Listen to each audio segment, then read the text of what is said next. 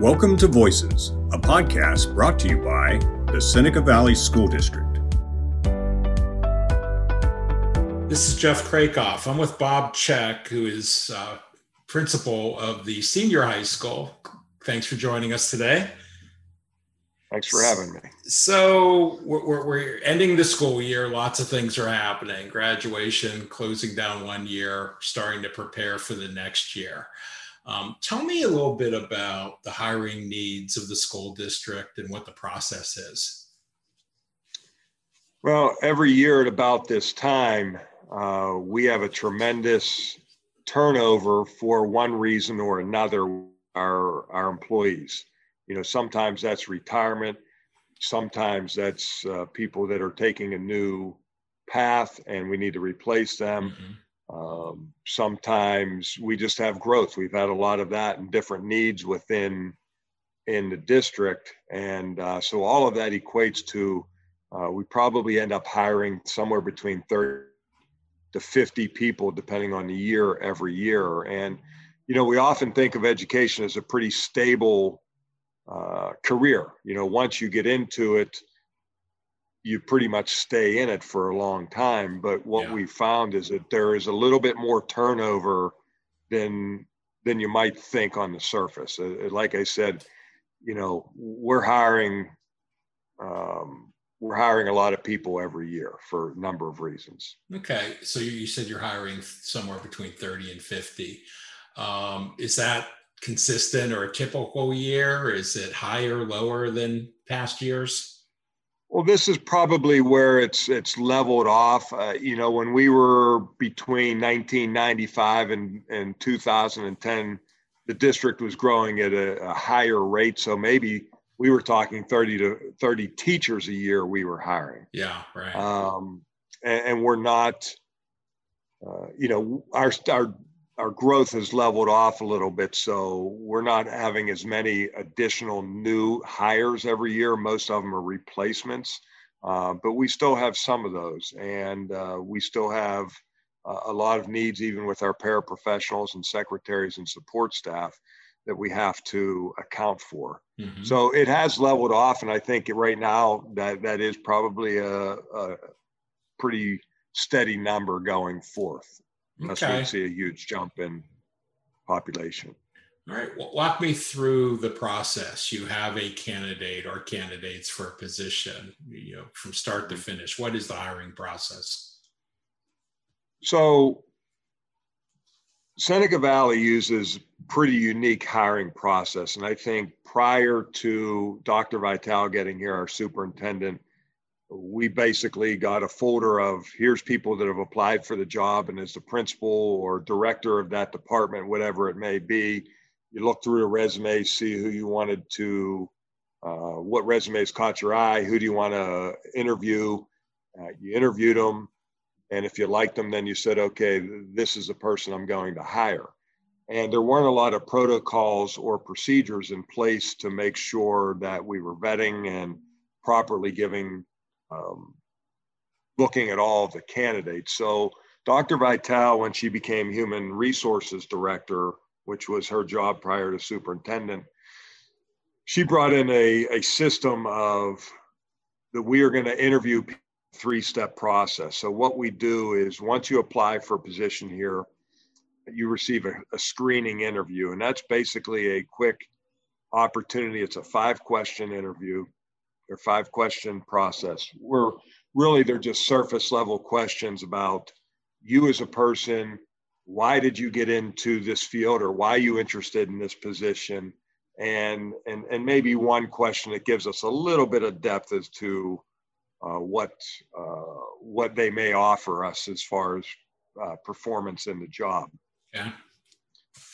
So what we do is everything is then score based. So they receive a score. Every answer gets a 3 for outstanding, and then a 2, 1, or 0 as you go down the scale. And typically, depending on where the scores fall, we take the top score. So if there was a lot of top performers, maybe that's we're going to take any 21, 20, and 19 candidates that scored that. and we will move them on to the second round. Sometimes we will go to an 18. It just depends on the number of candidates we have. We always want a healthy pool of candidates to interview. So once those that score the top, what we call the screening round, they then move to the second round. And the second round is usually with at least two people, usually the principal and the assistant principal, or a director and the principal, depending again on what the job is. Mm-hmm. So once we get into that interview, that's about 13, 14 questions, and we've maneuvered that over time based upon the questions. That's a more in-depth process of, okay, we know you belong in this job, in this category. Now, do you belong at Seneca Valley? And so we will get into a more depth of questioning as far as education and some of your processes in the classroom, or if you're a paraprofessional, how you would support different situations in that role. So we get into those questions, and then once again, we score that. And everybody from that round, that I believe is about a 36, I think, is the top score you can get there. So you may say anyone with a 30 or above is now going to go to the final round. And so with that, you average your scores.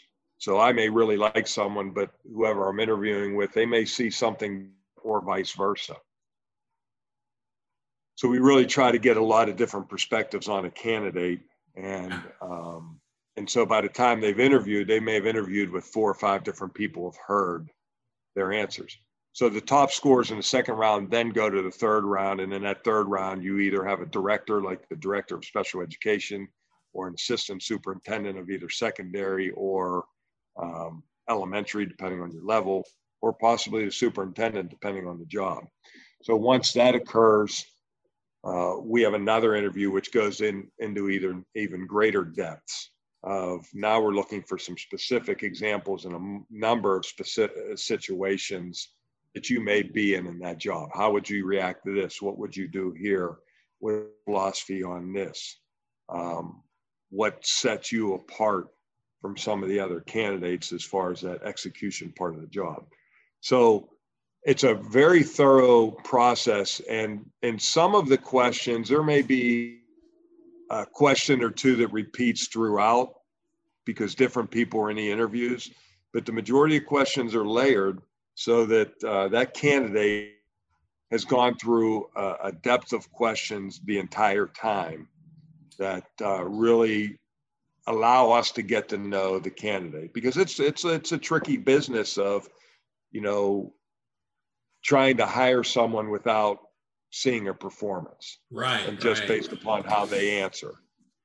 So we're hoping that through that process, it's thorough enough that we know what we're getting at the end.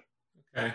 Well, not only can you not see them perform in the job, but with COVID-19, sometimes, over the past year, you're not even be able to see them in person. How has that changed your process, and what technology are you relying on? So, yeah, that's a great question. And we came upon this last spring, as we were ending the school year, and typically we begin to start the hiring process in late April and May by identifying what we need in buildings. And we do try to start that early, because we know we don't want to wait till the end of August to hire everybody, because maybe some of the better ones have been picked over. They've already accepted jobs somewhere else. So we start this very early. So last year, as we said, how are we going to interview when you can't even come into buildings? And we weren't sure how safe that was. So we went to an entirely virtual format last year. Everything happened a lot of the screenings that we did the first round, which is typically a 15-minute interview. A lot of those happened over phone. You can still get a pretty good feel for someone over a phone conversation. And then the other two, the building level and the final central office level interview, all of those happened over Zoom. So, and what we found is that that was somewhat convenient for our candidates, because especially some candidates are still finishing a school year at the end of May, early June, when we're starting to interview. And it's not always practical for them to leave a half a day or to drive to Seneca Valley. They may be from out of state. We have a lot of people that still request employment here from Virginia and Maryland. Okay. And so that sometimes is difficult for them to attend to. So what we found was this was really convenient for a lot of ways. And we did not feel that the interview was compromised, and that it worked. Now, I do think going forward, what we've decided is we're going to continue to do that first round either over the phone or through Zoom. And then the second round is, depending on the situation, it may be virtual, but then we're going to go back to face for a third round. And I don't think it wasn't because it didn't work. I think people are still more comfortable with the face-to-face. Sure. And, but if we can't do that, then, we can certainly still use a Zoom format. And I know in the past, prior to the pandemic, I think we'd used a Zoom format for one candidate who's now an assistant principal that got the job, and we never saw him live. Mm-hmm. And that made everyone nervous because that was the first time that had ever happened. Right. But now if we had to do that again, it's just a tool in our box that we can use, because we want to make sure we're getting the best candidates. And if the best candidate is Maryland and can't get here on a Thursday because of some reason or another, sure, we don't want to lose that candidate for that reason. Got it. So that's how that has changed. So I'm sure you're even, post-pandemic, you have some lessons learned from Zoom and other technology that they still have a place and will always have a place. So if I'm a candidate and I want to see what's available and when and what I need to do, where would you point me? So if you go to the district website and our human resources page, we use a program called Talent Ed. And every candidate that wants to possibly be employed at Seneca Valley must fill out an application on Talent Ed. And that goes through all of your personal information that we would need. It goes through the jobs that you're looking for. It is a place where you can upload all of the documents. As we know in education, you've got to have a lot of clearances before you can work in a school. There's a number of them now that you need, including your traditional documents such as a resume and a cover letter, letters of recommendation. All of those can be uploaded to Talent Ed so that we're not dealing with a lot of paper files anymore. It used to be,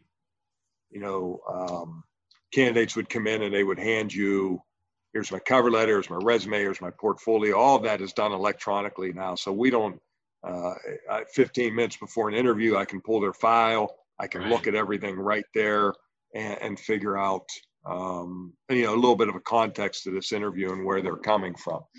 So, and certainly we have to go back and check transcripts and certificates to make sure that, we're getting someone that is qualified for the job that we're going to offer. But all of that is done through Talent Ed. And then our human resources department, what they do is, even for us to interview candidates, they will go through and organize it for us. So, okay, here are 25 people that have applied for this position. And here's who you need to send. And then we resubmit everything back to human resources. And all of that goes through Talent Ed. All the scores are recorded in Talent Ed. It's actually the interview templates are within Talent Ed. Okay. So everything you need candidates is right are talking. Candidates are talking to us. We are typing normally so that we're recording all answers. Okay. So that at the end, we know exactly, okay, they said this here, they said this. This is why we're giving them the score that we have. And again, there's multiple people in every interview except the screening, so that, you've got to play to the audience, and it's a strenuous process for our candidates. But that's what we do, is they would go to Talent Ed. Okay, that's great. So, last question. A year ago, it was not a good time for anybody in any industry to be looking for a job. But here we are. What are you hearing? What are you anticipating from a supply demand? So many industries are saying we can't find people. What's the talent pool out there for teachers and administrative folks and paraprofessionals? It's a tough question, because there are candidates, and I would like to say Seneca Valley really wants the best candidates for these jobs. They want the best people serving the kids of our community. And so there are times where we may have interviewed 15 people and for a particular job, and we just don't find, we may not find a suitable candidate for that job. And that doesn't mean then, well, we just take the best of that group that was average. We'll reopen the position and go back and start screening more people. Okay. So we've had to do that a lot over the course of the year. It's not sometimes you find a great candidate, or sometimes you have 3 great candidates. I know we still struggle getting math candidates. We struggle with tech ed candidates, those that are in the industrial arts, family and consumer science, paraprofessionals. We still struggle to find all them. And luckily, so far, we've been able to fulfill all our jobs and all the opportunities. But it's getting more difficult. And we've seen, even with special education, the number of applicants isn't as great anymore. About, 7 or 8 years ago, even the state of Pennsylvania, they a lot of teachers, and a lot of districts quit hiring. And so high school graduates at the time didn't go into education. So I think a lot of school of educations and colleges are numbers. Okay. So I don't think it's going to get any easier in the near future. I think it's going to be difficult to hire. All right. Well, thanks for all the great information. If anyone's interested, obviously go to the Seneca Valley School District website. Bob Check, thanks so much. And you're going to have a busy summer ahead, I'm sure. Good luck finding those great candidates. All right. Thank you, Jeff. I appreciate your time. All right. Take care.